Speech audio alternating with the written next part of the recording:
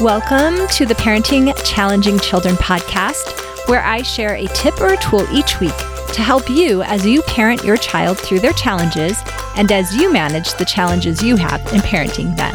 I'm Sheridan Ripley. I'm a mom of 3 boys, one who was a little extra challenging, a teacher, an author of 6 books, and a life coach. I love to help parents feel less stress and be more confident as they go through the journey of raising their children.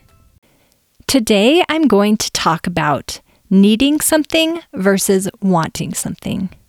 This was a huge shift in my parenting approach, especially when Devin was a teenager. Someone explained to me the difference of needing Devin to do something versus wanting him to do something.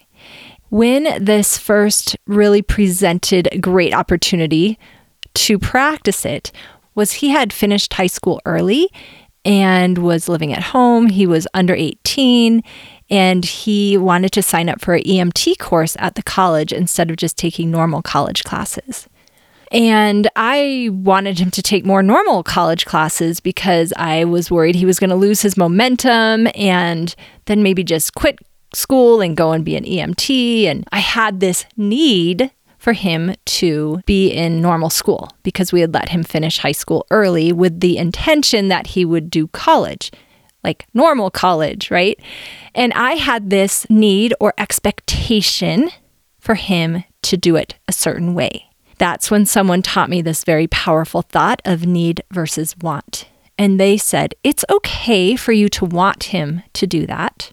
Of course you want him to take these quote unquote normal college classes so that he's having a normal education like his peers are doing, just in a different location. And that's okay to want that.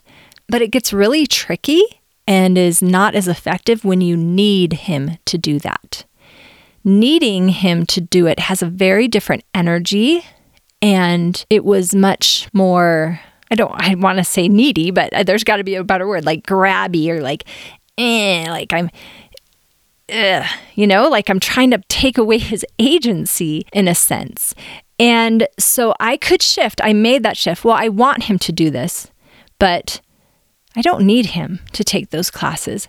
And just shifting that allowed me to be open to have more healthy conversations with him about what was going on and hear his point of view and allow him to make some choices. And he did end up taking the EMT class.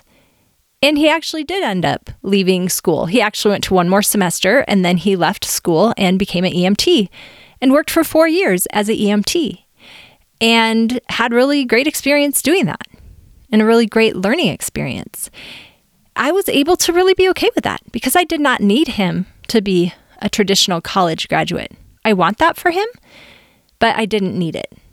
And I think that allowed space for him to grow and to learn in his own timing. He's 25 now, and recently on his own, he has chosen to go back to school. And he was telling me, Mom, I'm really glad I did it my way. I'm glad I had these years working. I'm glad that I've had all these experiences, and it put me in this place where now I want it. I want it. And that is amazing and is much more effective and efficient to his growth and me mothering him. Now, I can see if children are younger, this can be a little bit challenging, but it can still work. If I serve dinner to my children, I obviously want them to eat the healthy dinner. I want them to eat the vegetables. I want them to eat, this healthy dinner I prepared for them. But if I need them to eat it, it sets us up for a power struggle. Now, I'm not against having some basic rules like, try one bite of everything or whatever you decide. But just try playing with that idea. Do I need this or do I want this? Just making that subtle shift can make a huge difference in your relationship with your child and in your interactions with them. Give it a try this week. Notice, am I needing this? And if I am, can I shift it to wanting it? And see if it makes a change in your relationship and makes things a little less challenging. Thank you for joining me today. If you enjoyed this episode or learned something new, I would love to hear about it. It is always so meaningful to me when I get feedback from you, my listener. Here are 3 different ways you can support the podcast. Number 1, leave a review. Your feedback not only inspires me, it helps others to find the podcast too. Number 2, share, share, share. Take a screenshot, or you can share it from your podcast app, text it to a friend you know will benefit, or share it on social media. If you share it on Instagram, tag me at Power Up Your Prayers, because I always love to hear your takeaways from the episode. And each time you share, it gives others a chance to learn too.